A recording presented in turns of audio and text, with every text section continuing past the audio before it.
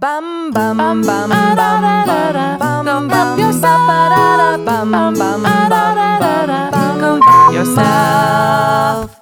Welcome back, everybody, to Go Help Yourself. It's a comedy self-help podcast to make life suck less. This voice you're hearing belongs to Misty Stinnett. That voice you're not hearing belongs to Lisa Linky. That one got her. Mm-hmm. We're back in the studio. We're feeling amazing. And we are here to bring you yet another self-help book review. Because it's freebie. It's free. Not for us, you guys. For you. But we're happy to do it. I would say like it's Free Friday. It's Freedy. What? It's a full frontal Freedy. It's a full frontal Freedy. Okay. Welcome. We're already off the rails. A comedy self-help podcast to make a life suck. 1 minute in and we're already off the rails. It's fine. So each week we read and review a popular self-help book. We want to share with you the essence, the gist, the core of the message so that you can decide, is that book gonna change my life, or should I avoid it at all costs? These are very high stakes. Listen, I don't mess around. Okay, she writes comedy. All or nothing. Mm-hmm. We just need in, out. We're too busy. We want to be changed in 5 minutes, right? Make our lives better. Keep going. Our souls better. What's happening? Our personalities more vibrant. Oh, God. And these are all things that we guarantee, or your money back, you'll get on this podcast. Keep going. Lisa's eyes are so wide. Listen, I didn't get a lot of sleep, but I have filled that void with coffee. Oh, no. So here's where we are. Anyway, and if you love what you're hearing, go buy the book, support the author. If you don't, you can skip it. Yeah. You're welcome. We're all here to have a conversation and just hang out with you while you're folding laundry, avoiding your spouse, in your car, running errands. What are you doing right now, you guys? Are you running? All genders. What You're here for it. Is happening? This is an amalgamation of a whole bunch of different intros put together into one super intro. It's superb. Lisa, what are you bringing us today? Misty, what I love the most is that you are so tired yet so energetic from coffee. Yeah. That you are not catching any of my bits, and I love it. Oh, no. But I think the audience is catching it, and they're loving it. Do you know what continually happens? What? In the moment, I'm so in my head about like presenting or hosting or like reading the knowledge of a book. And then when I go back to listen to the episodes, I'm like, oh my God, Lisa's so funny. And she's giving me so many gifts that I'm throwing to the side. It's Jif. Also, there you go. I got it.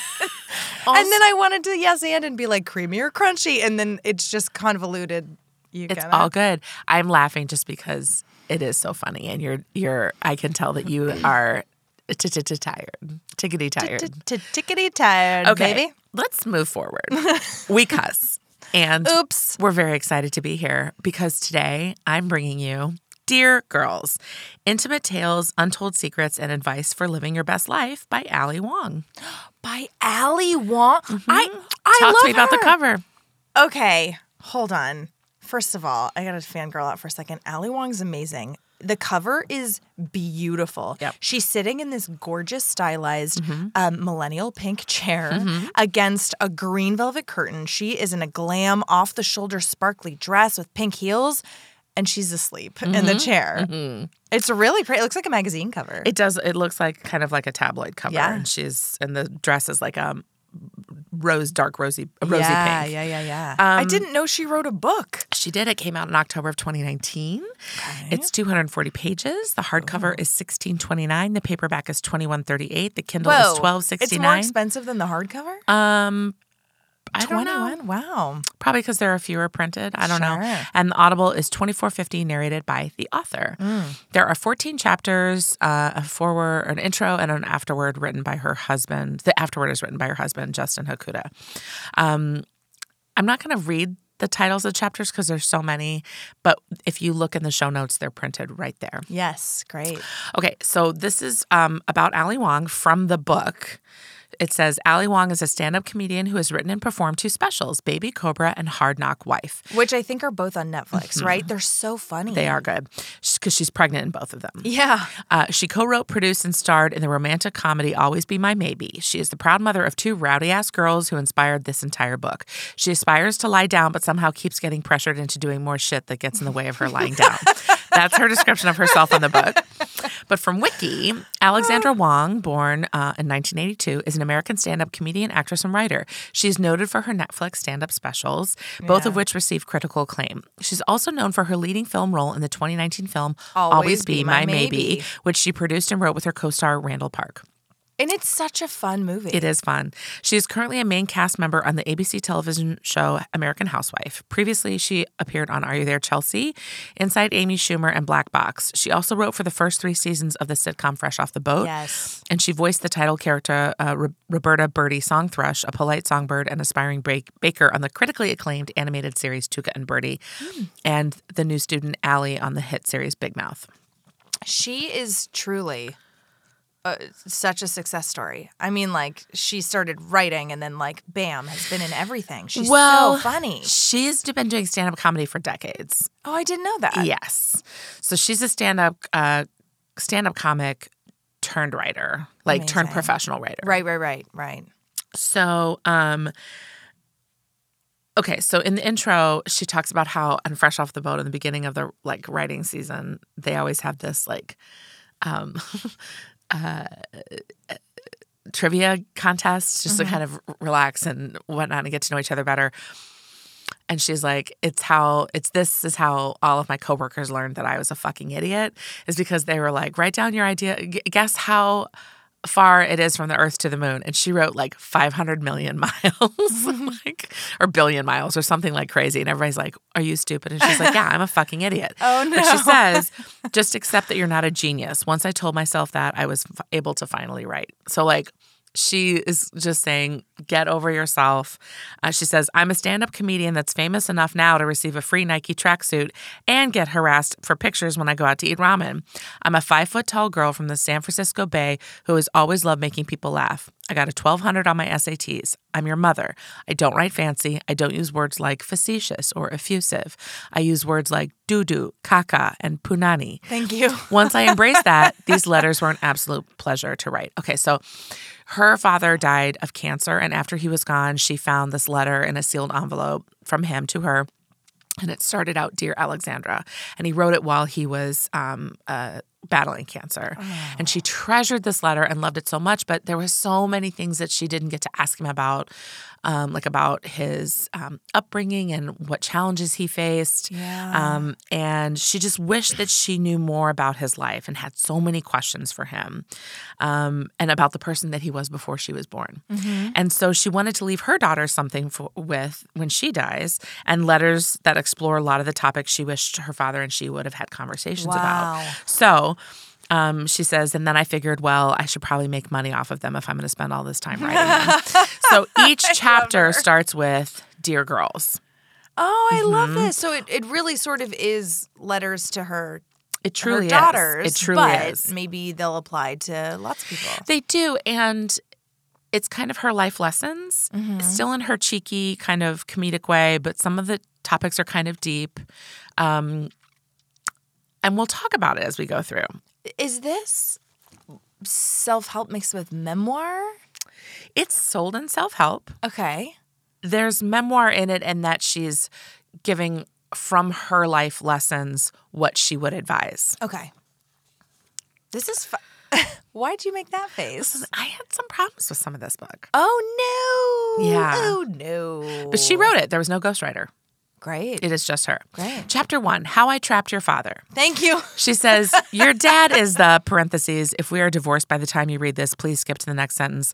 Best, but I just didn't find him overnight. I didn't just find him overnight. So she was in the Bay Area and she's been doing stand-up. And when she moved to New York City, she's like, I thought it was going to be all Sex in the City.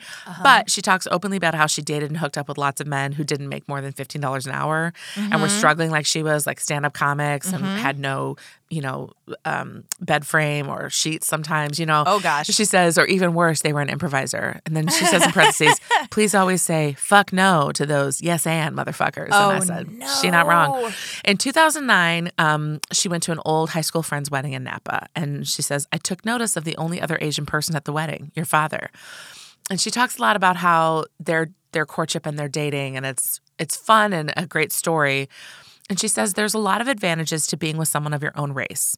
The cultural shorthand makes it a lot easier. And she says she hopes that her girls end up with an Asian American man or woman as well. She talks about how she hates dealing with intolerance of her culture's food. She says, the worst is when non-Asian people call chicken's feet or pig's feet nasty because they're insulting the food I grew up on, that I'm excited to order and to eat. My people use this food to nourish themselves and one another, and you're calling it disgusting.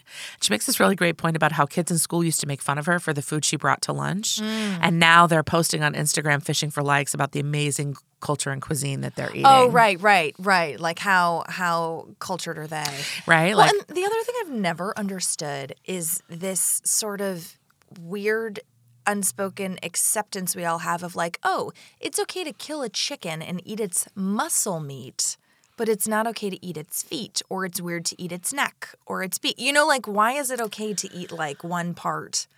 It's just because of what we grew up eating. No, I know, but I'm just saying, like, if you actually think about it, it's like if you're eating a dead animal, you know? I don't know. I still get grossed out that they sell bully sticks to dogs, and that's just like buffalo penis or bull penis. Is that what it is? Yeah, I wouldn't want to eat it. They sell that because people aren't really down to have a hot dog made out of bull penis, but they use all the parts of the bull. Speak for yourself. Well, you can have a bully stick and just chew on it. I'll let you know how it is. Okay. So this chapter is all about dating. She has a lot of cultural takes about Asian American women who won't date Asian American men, and also about who should pay. So she says, I feel very strongly that men should have to pay, at least for the first date. Paying for the first date is to compensate for all the time and money women are expected to spend on themselves just to get ready for that date. It's the same reason why men should be the ones to propose to the woman and buy her the ring.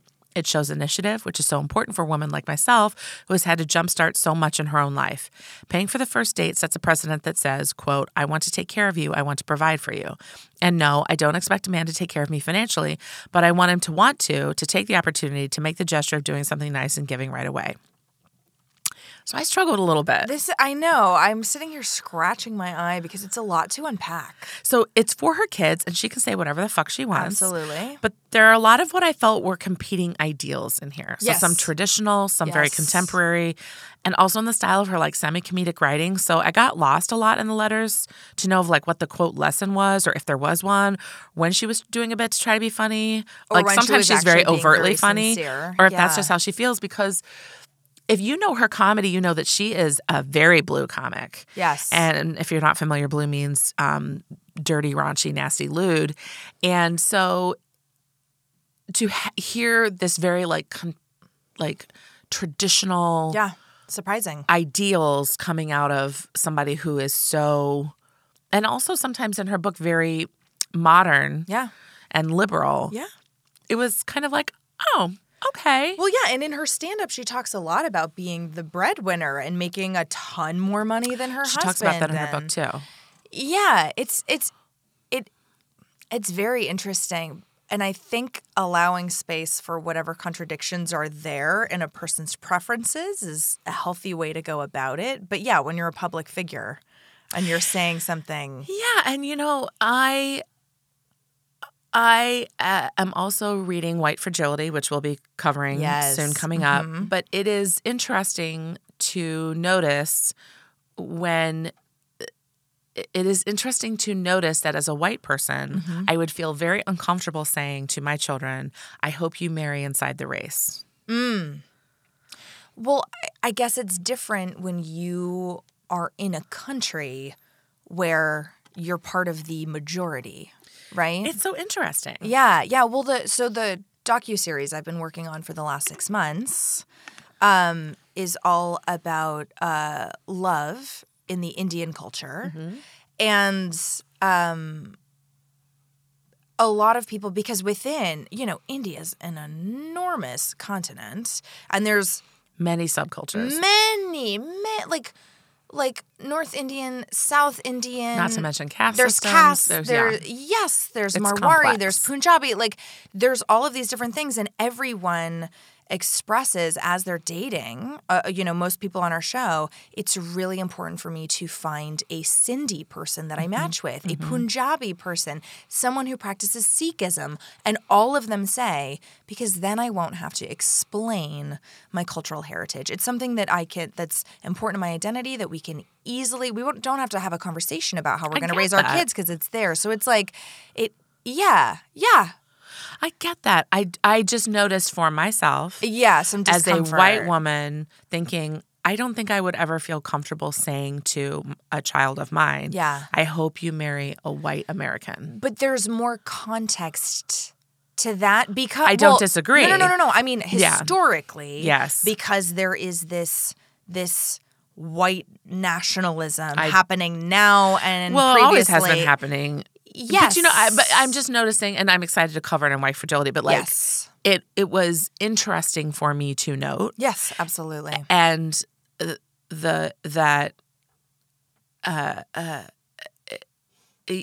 was just interesting. I was like, that is something that I would never be comfortable saying. I don't deny anybody. If somebody says to their children, I hope you marry within our race. Yeah.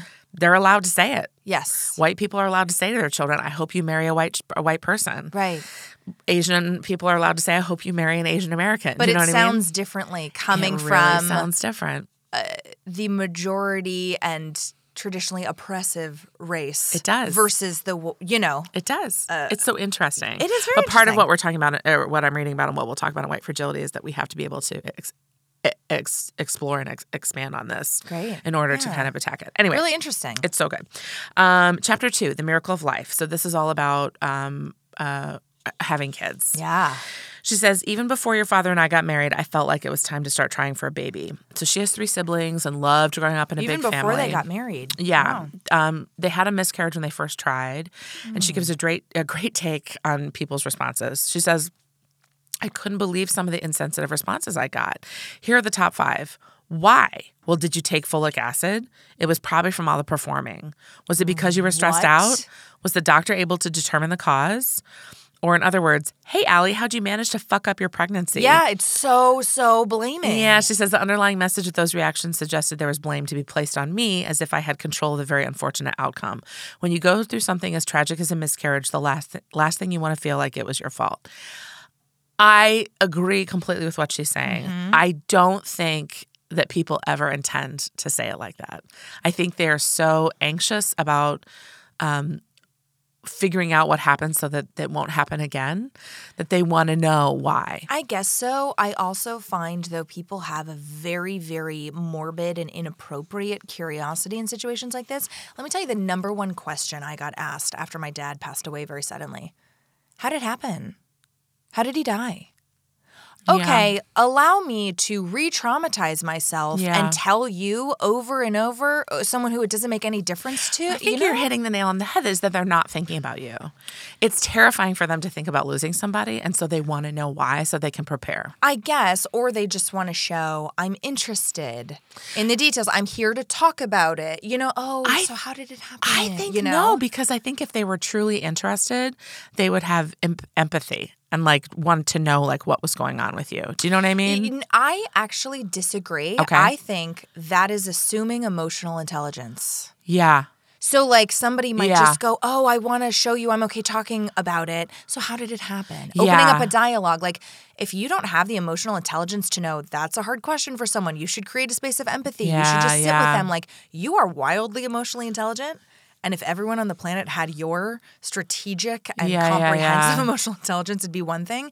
But anybody who's listening, if you know somebody who has had someone pass away or a pet or something dear to them, do not ask, how did it happen? If they feel the need to talk about it, they will talk about it with you. Yeah. But it can re-traumatize them. It really can. I think there's got to be something in the middle because I think it is natural curiosity to want to know what happened. I think it is too. And you could just say, hey, I have some questions, but I don't want to overstep, and I just want you to know Which I'm is here to talk about a huge amount of emotional intelligence. Yes, right? So she says, here's my Anyway. tip for the best thing to say when someone tells you she miscarried. I'm so sorry to hear that. That's all you have to say. Yeah. She says, other responses I would have appreciated are, how are you feeling? I was just about to say, Or I how are know you so doing? many women who have had a miscarriage and it sucks, but you're not alone. Or here's a frozen bag of dumplings my Shanghainese mom, who used to have a dumpling shop in Shanghai, made. That's the ideal right? response. She got pregnant again 3 months after the miscarriage, and she says that the experience of the miscarriage made her not mind any of the side effects of the pregnancy. And she had also planned to have a natural birth, but a complication required a C-section. And this is definitely like her style of writing. She says, another mom told me that when she felt the baby coming, she squatted at home and pulled the baby's head out from her vagina all by herself, which is cool and independent and everything, but like, be humble. She says it was the first lesson in having kids. You cannot control anything. Whatever dreams you had of how things were going to go down, they ain't going to come true. Right. Kiss goodbye your fantasy of delivering your baby in a rainforest or in a Buddhist temple surrounded by frangipani flowers, and get ready to shit your pants emotionally and physically. So chapter 3, she just has these tips on giving birth. Here are a few quick tips on the hospital stay when and if you give birth. And each one of these comes with like a long explanation, but I'll just read the tips. Sure. Bring Depends for yourself. Yes. Bring a breastfeeding pillow. Don't get tricked into paying for the bigger birthing suite that's $300 more per night. Bring a nice blanket, something soft and cozy that feels like the inside of an Ugg boot or a Care Bear's vagina. Bring DVDs or an HDMI cable for your laptop. Pack lots of snacks. Bring a cute-ass onesie for the baby. Get a bunch of the gel nipple soothies that are free. Take advantage of the in-house lactation consultant. Take advantage of the nursery. Require all visitors to bring food from your favorite places that don't deliver. Make the nurses make the nurses teach your partner how to change all the diapers and bathe the baby. Get a blowout the day before you give birth. And bring zip-up or Velcro swaddles to the hospital. Like the day before you're going to give birth. Maybe If you're being having a induced. C-section. Oh, yeah. So she says, this feels truly like a love letter to her daughters in case she passes away before they're old enough to get married and have babies. Right. It's very personal. Chapter advice. 4, why I went back to work. So something I do like is that she's very chill and non-prescriptive about choices her kids might make. She says, whatever path you choose, if you have children, will be the right one for you, and you don't have to commit to being either forever. She had this I love that. Yeah. That's really, because I think there's this idea that like, you're a stay-at-home mom till Yeah. you're 18 or you're not. Yeah. She has this fucking hilarious full-length schedule in her mind of what she wanted as a stay-home mom, and none of it included actually caring for children. It was like from 9 a.m. until 11 p.m. It was hilarious. And she wanted to go back to work because she loves what she does, and because stand-ups are self-employed and they don't make money on the shows they don't do, and because she signed a prenup.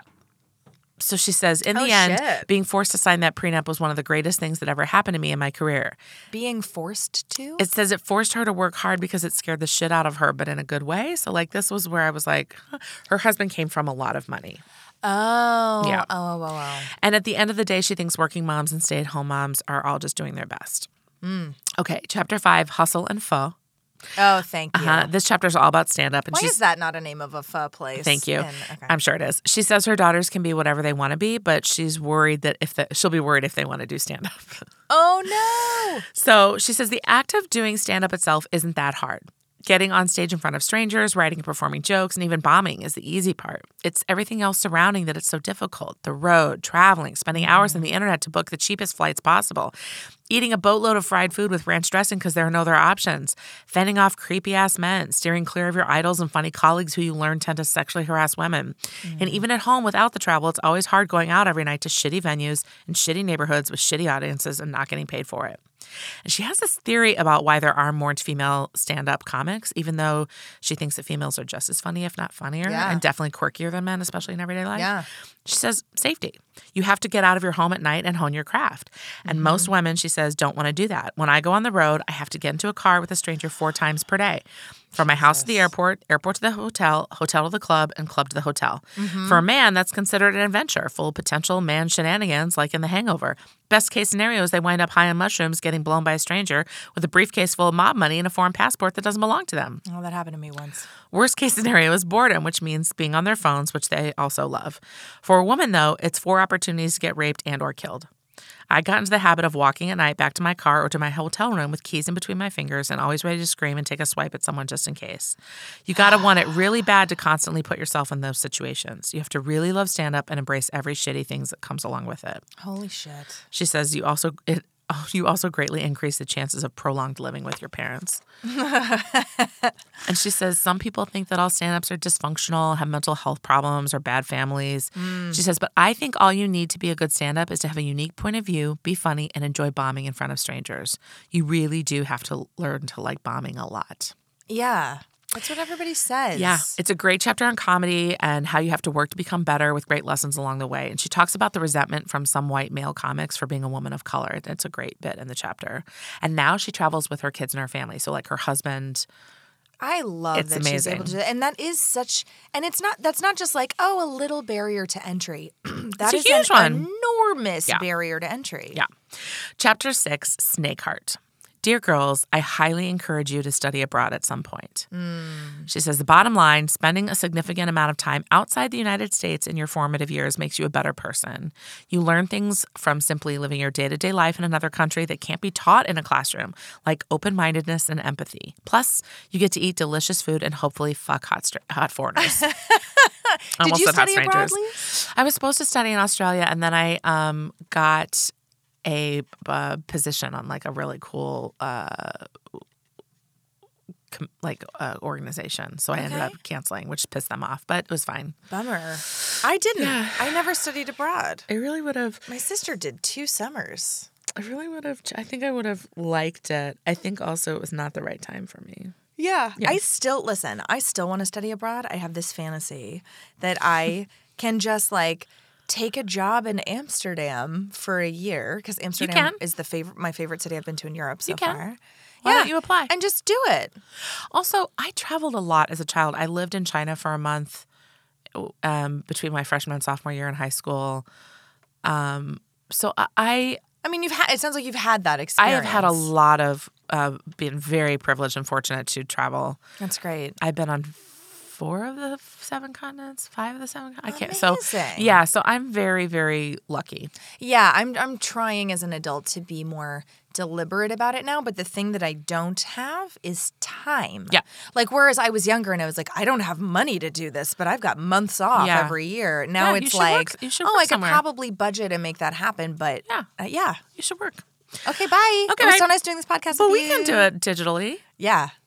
Yeah, I'll record at 3 a.m. No, I'll record everything I want to record. I'll send it to you, and you can respond on your own, like a WhatsApp. We'll make it work. She did a semester in Vietnam, but before that, she went to Hawaii to study Native American sovereignty and had an amazing time there. She's like, it's not Native American sovereignty. Yeah, she's like, it's not technically studying abroad, but she talks about it because it was this amazing time. The program is 98% women. And so she's like, I lived surrounded by women. We were studying from powerful women figures, and we were all empowered by not having men around, and we didn't feel like we had to impress anybody. Yeah, you could just be. She took that feeling with her for the rest of her life. She says, we were as boisterous as we wanted to be without having to worry if it would be too much for any man to handle, and we were having fun for ourselves. And it was from that summer on that I decided I should just live with this attitude forever, regardless if there were men around or not. Great. She's like, I gained so much weight. We ate so much food. We partied so hard. We threw up and shit and broke our toilet. Like, she's like, it was crazy. It sounds like they were just being people. They were wild children. Wild. When they broke the toilet seat and never replaced it. So hovering over the toilet was the only exercise they got that summer. Really quick, can I hop in and tell you something? Speaking of toilet seats. Mm-hmm. So my dad had such a sense of humor. He replaced all of the toilet seats in his house with they were clear acrylic seats, and solidified inside were razor blades and barbed wire. So every time you went to use the bathroom, you were literally sitting on top of razor blades and barbed wire. It was a smooth toilet seat, but you could see them. Mm-hmm. Listen, that's a man's I grew up toilet in Florida. Seat. Yep, that's a Florida man's toilet seat. Here we go. She says, so then when she went to Vietnam to study for a semester, she felt like she understood her mother better. Her mom was an immigrant from Vietnam. Oh. She says, when her mom first came to the States, a dentist took one look at her teeth and said she, quote, had the mouth of a caveman. I used to think it was funny, like you might when you even read that. But the truth is that American society, while being so rife with opportunity and so incredible in so many ways, also generally made my mom feel primitive. Yeah. And so I'm really bothered by that. I get it. Like, I don't think he meant it to be offensive. I think he was saying like, I don't think anybody intends to be offensive with it, but it's just the context in which we grow up in. Yeah. And then we're like, oh my God, I'm so glad you're here. We need to fix your teeth. Yeah. Yes. It's I mean, it's like a white savior situation, but yes. Yeah. And also like, if you were my patient and you were living here and grew up here and you had this mouth, I should be fired. Right, because they're different standards. That's right. That's right. She says, witnessing all of those hardworking female street vendors in Vietnam also made me understand why my mom felt so passionate about me and my sisters working. While we were in Vietnam together, she explained and her mom came to visit her. She explained that the country had a history of always being in wartime, so women were expected to rise to the occasion of making money for the family. Vietnamese women were always ready to take over roles traditionally filled by men, like A League of Their Own, but where everyone is Marla Hooch. I also understood why my mom wasn't into processing her feelings and how she was taught to just get over tragedy. To survive, she had to believe things like depression and allergies were a choice. In a culture entrenched in wartime, those who chose to be unhappy or refuse gluten didn't last long. Yep. Wow. Okay. Chapter 7, The DJ. Dear girls, this is going to be a short letter, but it's important because I don't want you to repeat my mistake. I have always been attracted to men who dress hip-hop. She says, it's sexy when a man is passionate about something because you think that passion will translate into the bedroom. You've already witnessed him being committed to something. His passion also becomes a healthy competition. Mm-hmm. The goal is to become so irresistible to him that you're the one thing that could pull him away from crate digging and record scratching. Thank you. So please don't, and then she goes through this whole story about how she was with somebody but was attracted to this DJ, this whole thing. She didn't cheat, but like went out and hung out with him. She said, and then after she was broken up, the guy hooked up with her or came over to her house and she thought they were going to hook up and he didn't. And then she was so surprised. And then he told her he was a virgin and she was like, get out of my house. Oh, no. She says, so please don't ever have sex with a virgin man unless you yourself are a virgin. And if you do have sex with another virgin, prepare to be wildly disappointed. So, like, this long story, she goes through this long story to say this, but, like, it also seems to talk about emotional cheating and flirtation and consent, but doesn't ever, like, really make a clarifying statement about any of those things. Right. So she sort of, she broaches the topic. She brings up the topic, but does not offer any sort of prescriptive. No. And I applaud her for being so vulnerable and sharing of herself, right. Although we know from her stand-up that's not anything new for her. Right. But, like, when she says that, like, she couldn't believe that this guy came over to her house and wanted to just hang out and that they were talking for hours and hours and hours. And then finally she went to kiss him and he moved away. And she was like, well, I would never have sex with a man who rejected a kiss because it's just a pity fuck. And I was like, oh, she said that? Kind of in so many words. And I was like, no, that's not allowing for the other person's experience and context. I disagree. Also, she was like, you never want to have sex with somebody after you've worn them down. And I was like, but that's also not consent. No, that's not consent. So it was this weird, like she, in a roundabout way, brings up consent, but then doesn't really kind of like explicitly say to her girls, yeah. No is no. And yes. And also really interesting, like if that section were written by a man, how differently would that be perceived? Yeah. After you've it's worn not a woman fun down. having sex with a woman after you've worn her down. Yeah. Like that would be so wildly fucking incendiary and not okay to say. So this is my problem with the book in that I can't tell if it's tongue in cheek. I can't tell. Yeah. Because it blurs the lines. Yeah. And let's remember, everybody, consent goes both ways. It does. And she wasn't trying to pressure him, but the way that she described about doing it was delivery and context is so important. I need to hear her tone of voice. I need to see her face. I was just about to say that. So like we would get it. I wonder if the audiobook would be better for this. Oh, that's really I might prescribe an audiobook listen on this one. Okay. Because she's fun. In fact, all comics I prescribe. She reads it with her own comedic timing. All comics I prescribe. I just didn't have time for this one. It was fascinating. Yeah. So that's interesting. Chapter 8, Mr. Wong. Dear girls, whenever possible, I try to coordinate matching outfits for me and your father. But I have Daddy wear the same clothes as me in order to claim him. A wedding ring is not enough, and him wearing a T-shirt that says Team Allie is a little bit tacky. I don't want any bitch to be misled into thinking that he's snatchable. Some might think it's a bit possessive, but I prefer to view it as a reflection of my love and how much I value him. So I need to hear her voice because I think she's doing a bit, but also, again, if the shoe were on the other foot. Oh my God. Yeah. If this were written by a dude, you'd be like, is he a psychopath? I think because she's like the tiniest thing, it's funny to hear her she's say. like 5 feet tall. That's part of the juxtaposition that makes it funny. And in her stand-up, she's 5 feet tall. She's wearing little ballet flats and a dress. And she's hugely pregnant. And then the craziest things come out of her mouth. She talks about like all kinds of dirty sex. All sorts of it. So this chapter is about how she grew to love her husband, even though they came from very different backgrounds. And she was worried that like his inherent privilege would make it difficult to be with him. But he was constantly surprising her and was full of contradictions. On her birthday once, she thought she would get a fancy gift because he studied at Harvard. They met when he was taking a year off from Harvard Business School. And he lived in this just tiny... a 2-year program? Yeah. Okay. I think it depends if you have a joint degree, it's more. Okay. But he so he was living in the closet of another, like his room was a closet, his rented room. Yeah. So she's like, we would do yoga during the day, but then I would come home after my show and find him watching Reservoir Dogs to calm down. And like, so she was like, I was very excited for my birthday because like, you know, I'm thinking like Gucci, I'm thinking Birkin, I'm thinking Hermes. Yeah. She says, and all I got was an envelope. So I was thinking, okay, maybe it's a gift card, right? Like maybe I'm going to get you the shopping.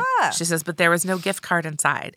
Instead, there was a blank card with these instructions. Quote, write down all of your goals. Then he had me recite them back to him. And after every goal I read out loud to him, he replied, so it shall be. Like a cheap-ass genie, he gave me homework for my birthday. I shook the envelope upside down to see if there was anything else inside. At the time, I would have preferred a Burberry fanny pack, something I could actually feel in my hands and show off to people. I remember writing things like, I want to go to the Montreal Just for Laughs Comedy Festival. I want to heal my rosacea.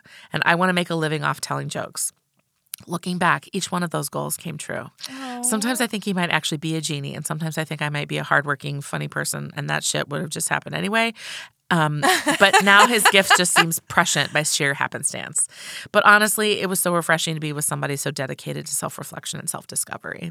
Yeah, and just to go like, this person can provide me with things or support that you can't buy. Right. Yeah. She says, besides having a very fundamental emotional connection and physical attraction, your father and I are both the exact same amount of Asian.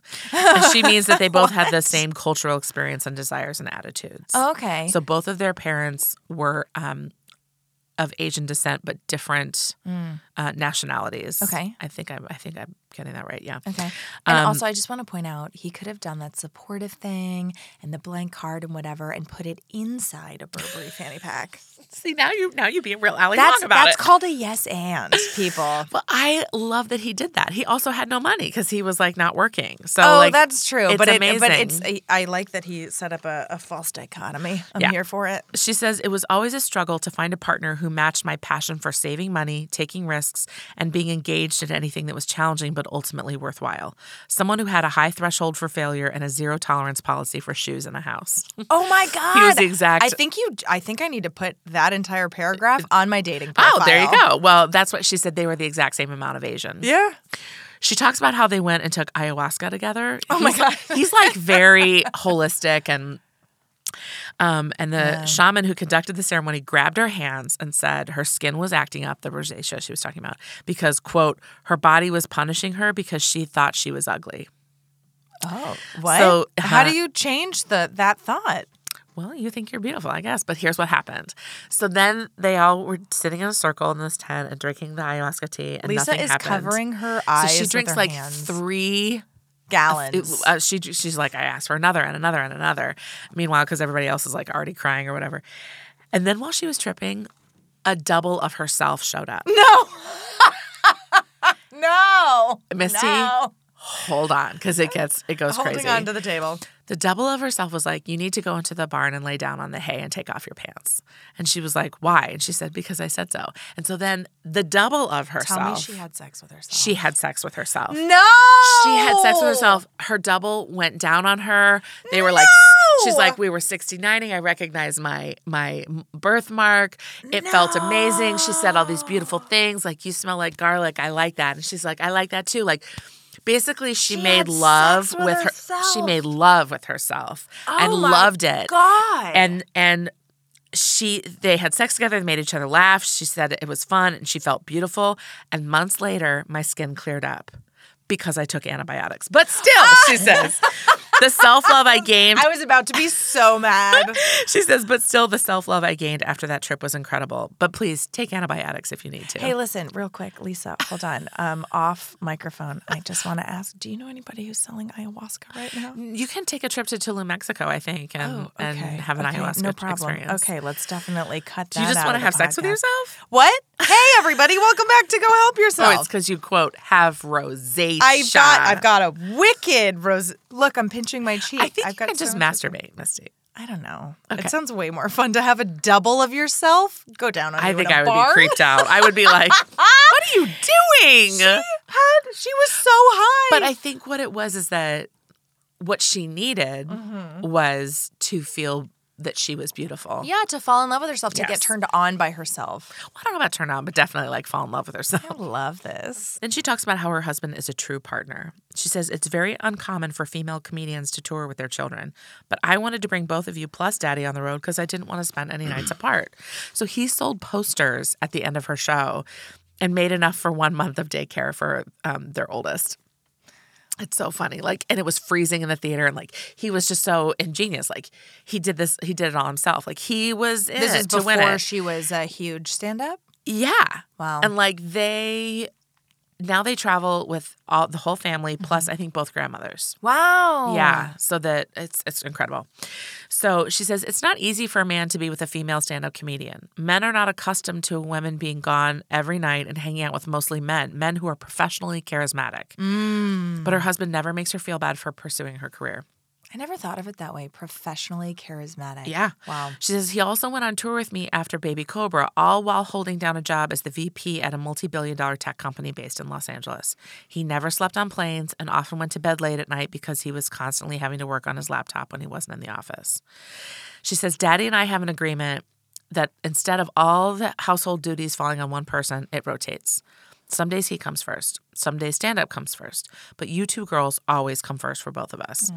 It's easy to attend a women's march or wear a hashtag Time's Up pin or talk about how Janet Jackson shouldn't have been shamed for revealing her nipple at the Super Bowl. But a true feminist husband doesn't see a woman's money, power, and or respect as a reflection of his own lack of success. A true feminist husband embraces his wife's ability to provide by celebrating her and stepping up. Doing 50% of the childcare and household duties is simply not enough when I'm on set 12 hours per day shooting a movie. Being a woman's biggest cheerleader means breaking out of the tit for tat mentality when it comes to tasks, not breaking it out. Yep. It's not just saying, yay, you. It's taking out the trash, signing up the kids for after-school activities, packing lunch for the kids, taking them to the doctor when necessary, always making sure the minivan is full of gas, waiting at home for the exterminator, paying bills. Supporting a woman can be tedious and boring, but so can being a working mom. Yeah, and also to flip the script, being if you are, and we're talking about heteronormative relationship Sure. here, right? But it's like if you're the woman doing all of those things, supporting a man, it's also tedious and boring. Yeah, you know? Yeah, that's what she was saying. That's exactly what she's. Yeah. Yes, you're right. You're right. Yeah. You're 100% right. I do like that in her book. She has a sibling who is lesbian, and so she's always very like, maybe you will grow up to be a lesbian and fall in love with a woman. Maybe she's very inclusive in that sense. Great. But then when talking about her own relationship, when she's talking to her kids, I think she's very heteronormative in describing that because I think they're so young at this point, and also I just think she's like, this is how our relationship works. But when maybe you'll be with a woman, maybe you'll be with a man. Yeah. I love that, though. I love that idea of like a truly true partner. And the most resonant thing for me that she said is that like my success is not a reflection of the lack of yours. Yeah. Which I think comes up for a lot of couples. Yeah. She says, a reporter once asked me why I think progressive men who earn significantly less than their breadwinning wives still won't quit their jobs to take care of their children. Why do they still hold on to their careers, even if taking care of the children would make more financial sense because the cost of childcare is higher than their net salary? I think I know the answer to that now, and it sucks. Women are not expected to live a life for themselves. When women dedicate their lives to their children, it is deemed a worthy and respectable choice. When women dedicate themselves to a passion outside of the family that doesn't involve worshiping their husbands or taking care of their kids, they're seen as selfish, cold, or unfit mothers. But when a man spends hours grueling over a craft, profession, or project, he's admired and seen as a genius. And when a man finds a woman who worships him, who dedicates her life to serving him, he's lucky. But when a man dedicates himself to taking care of his children, it's seen as a last resort, that it must be because he ran out of other options. Right, because he's not good enough to advance in his career, Right. X, Y, Z. She says they also go to couples therapy weekly because it's cheaper than a divorce. Oh, my God. I love that. Chapter 9. That's a prevention, baby. A guide, that's right, a guide to Asian restaurants. Dear girls, in case I die suddenly, this is very important information I want to pass down to you. More crucial than money or love. This might be the most important lesson in this book. Being able to select a great Asian restaurant is a big source of pride for me. It's what our family does together on the weekends. Life is too short to be wasting meals on bad food, and I would feel some deep shame if I ever caught one of you eating at a gross Asian restaurant. Thank you. I'd rather catch you trafficking cocaine into Thailand in any number of orifices than see you eating at a P.F. Chang's. General rule of thumb, 99% of the clientele should be Asian. If you see groups of old Asian women there, that's a very, very good sign. And then she has broken down in like a table by type of cuisine. Yeah. What are good signs and what are bad signs. Oh, my God. Chapter 10, bringing up bebés. So this is all about parenting. She says, Dear girls, even before you both were born, I put a lot of pressure on myself to be the perfect mom. I used to have so much resentment toward my own mother for not making my needs more of a priority. While most Asian mothers were known to be a tiger mom, mine was more of a koala mom. Thank you. So her mother was not the mother she wanted or needed. She constantly had head lice. She didn't have a nap schedule. She could eat whatever she wanted. She didn't help her with her homework. And she admits, though her mom says she turned out fine, she's like, I have rosacea, insomnia, and terrible anxiety. Right, right. So she talks about how her experience parenting changed her relationship with her mother. Right? Yes. The best word to describe parenting, she says, is relentless. And then Misty writes this 3-page stream of consciousness about parenting and what it's like. And it's amazing and hilarious and totally true based on the parents that I know. And having nannied, like it's hilarious. It's worth the purchase of the book. Wow. I have to say. Great. And then she says, once I had Mari, all I wanted was my own damn mommy. I let quickly go of all that unnecessary resentment toward her, and she was there for me at that time and when I was little, right? She says, so I didn't just care. I just didn't care anymore. It made me realize that the most important part of parenting, relationships, pretty much anything, is just actually being there. Wow. Chapter 11 is called Uncle Andrew. This chapter was all over the place for me. It's about her siblings and how she was the youngest and her parents let her do anything. I didn't really understand the lessons in this book because she basically is like, don't write off a... In this chapter. Yeah. She's like, don't judge a book by its cover because your Uncle Andrew is weird, but is an amazing guy. Okay. Maybe that's just directly for I think her it two was. girls. Also, I think it was directly for her siblings to not be left out of the book. Oh, there you go. That makes sense. And also, so many elements of what she's touched on are in the movie Always Be My Maybe. It's true. Like the mom not being around, the hip hop, being attracted to hip hop guys. So that's really fun if you want to like read this book and then watch that movie. Chapter 12, my least favorite question. Dear girls, a question I always get asked is, what is it like being an Asian American woman in Hollywood? I hate this question almost as much as I hate, what is it like to be a female in comedy? Because nobody wants their identity and defining characteristics reduced to just race and gender. Thank you. I resent that white men never get asked, what's it like to be a white man in movies? And what disappoints me even more is that the people always asking me are Asian American. What? Yep. Really? So, by the way, I'm going to start asking what's all it like of the to be a white white men man I in know. movies? What's it like to be a white man in business? I love it. This chapter is all about what she values as an Asian American performer and how she's so confused with why people try to reduce her to her gender and her race. But she thinks that her grandfather would have interesting ideas. She says at the very least, he'd definitely have the opposite opinion of all those jealous-ass white male comedians who say things like, people only like your comedy because you're female and minority. My grandpa would be like, I can't believe people like your comedy. You're a female and a minority. Yeah. And she's like, times have really changed. When my grandfather came to America, he worked basically as a houseboy at age 8. Wow. Yeah. At age 8? That's because he came here knowing nobody. He came here by himself.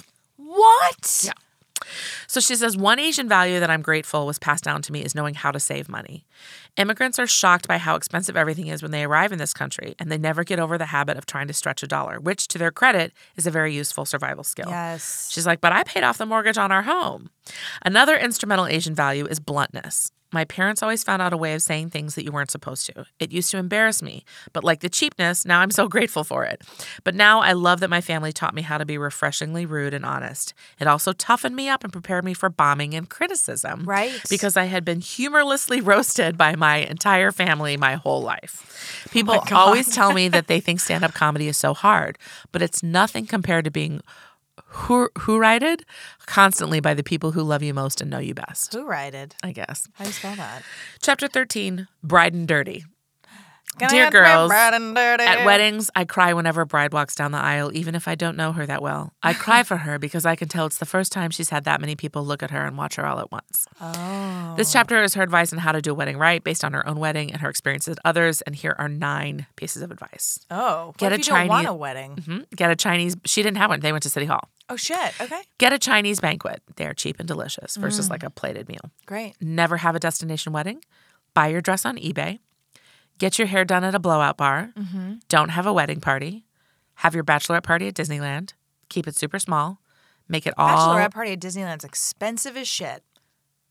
But at least you're not like walking around with dicks, blown up dicks, having to carry them. Oh, this is like, excuse me, how to do a wedding right, not like how to do it more frugally? Yeah, but I do love that your frugal mind was like, whoa. Oh, that's what because she was like, get it on eBay. The buffet is cheaper than blank. Yeah. Because a Disney ticket is like $150. I love you, yeah. Blow it out on the bachelorette party. Parking. Okay.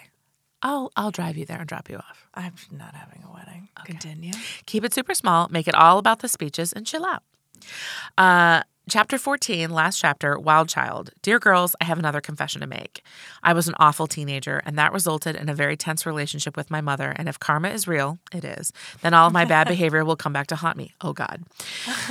This chapter is kind of a mea culpa of all her crazy things she did when she was younger. There was one thing I liked that she put in. She talked about how she was walking around in high school with like these 4-inch heels because she had been in like a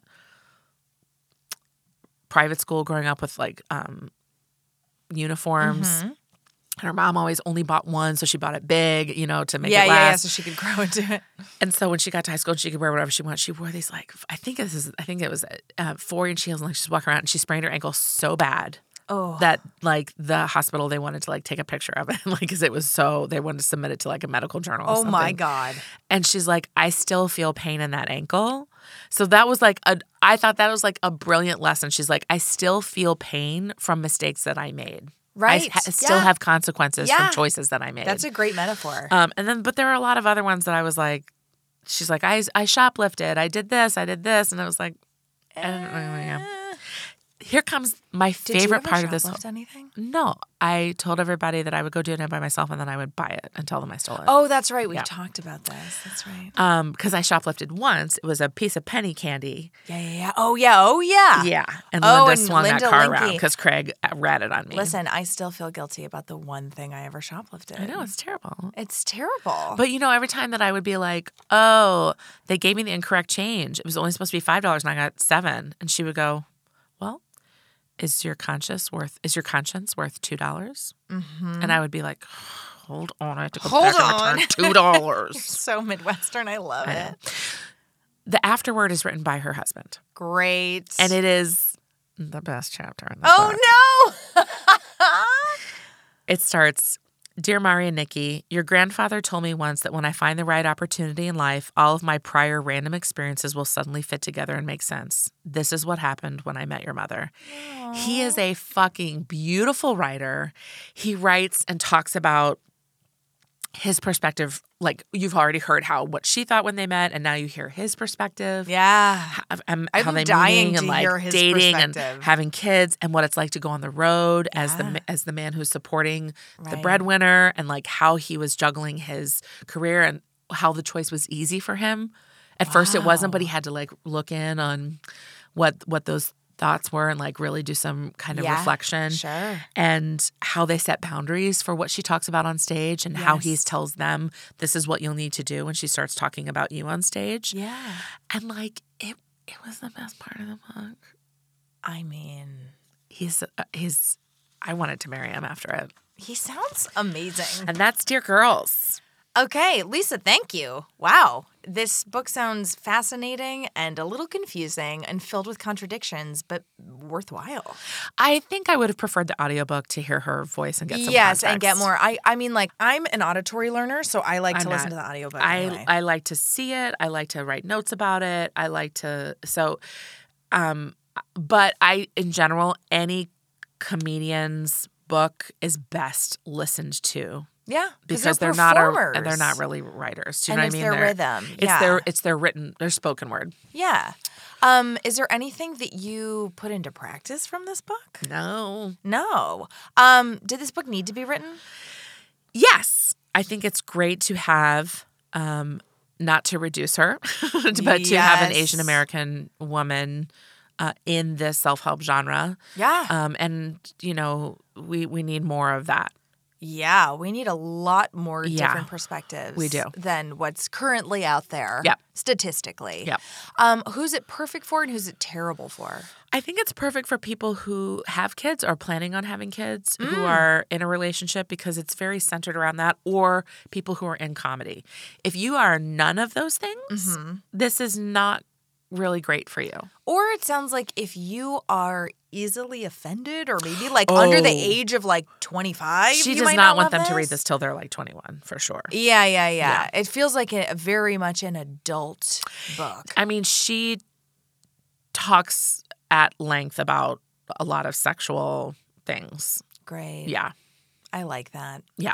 Do I have homework? No. I lied. You do have homework. Oh. That was a roller coaster. I know you don't have children, and I don't like to make plans for potential children. No. Okay. But if you were to write a letter to, if you wanted to write a letter, what is your version of a Dear Girls letter? Just one thing you would want to pass on. And I just want the first sentence. Do you know what I mean? God. Yeah. Oh, I'll give you the first sentence. Yeah. Okay. Not the whole thing, but pick one thing you would want to pass on and what the right, and whomever you can.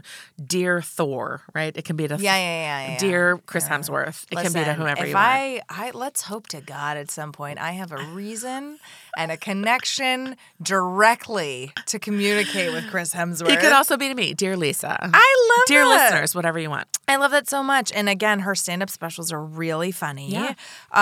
Always Be My Maybe.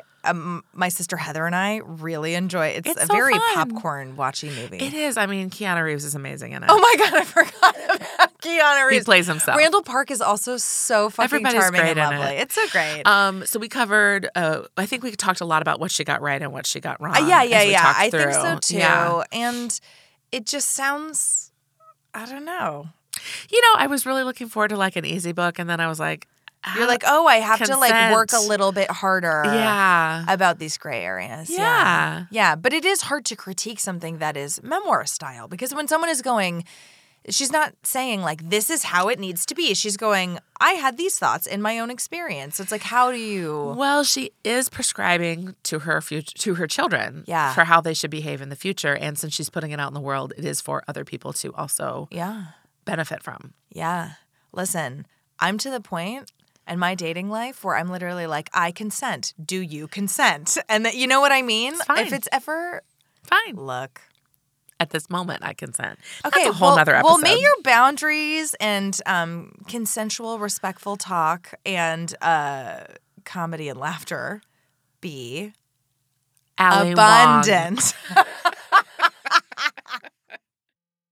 Go Help Yourself, a comedy self-help podcast to make life suck less, was produced by Misty Stinnett, Lisa Linky, and Matt Sav. Our theme song was also written by Matt Sav. He's amazing. Do you want to get in touch? You do. Email us at gohelpyourselfpodcast@gmail.com. And you can also find us on the social medias, Instagram at Go Help Yourself Podcast, Twitter at GHY Podcast, or check out our website, gohelpyourselfpodcast.com. And if you liked our podcast, please subscribe, rate, and review us on iTunes to help other people discover our show. It's really the least you can do. And why don't you tell all of your friends? Bye!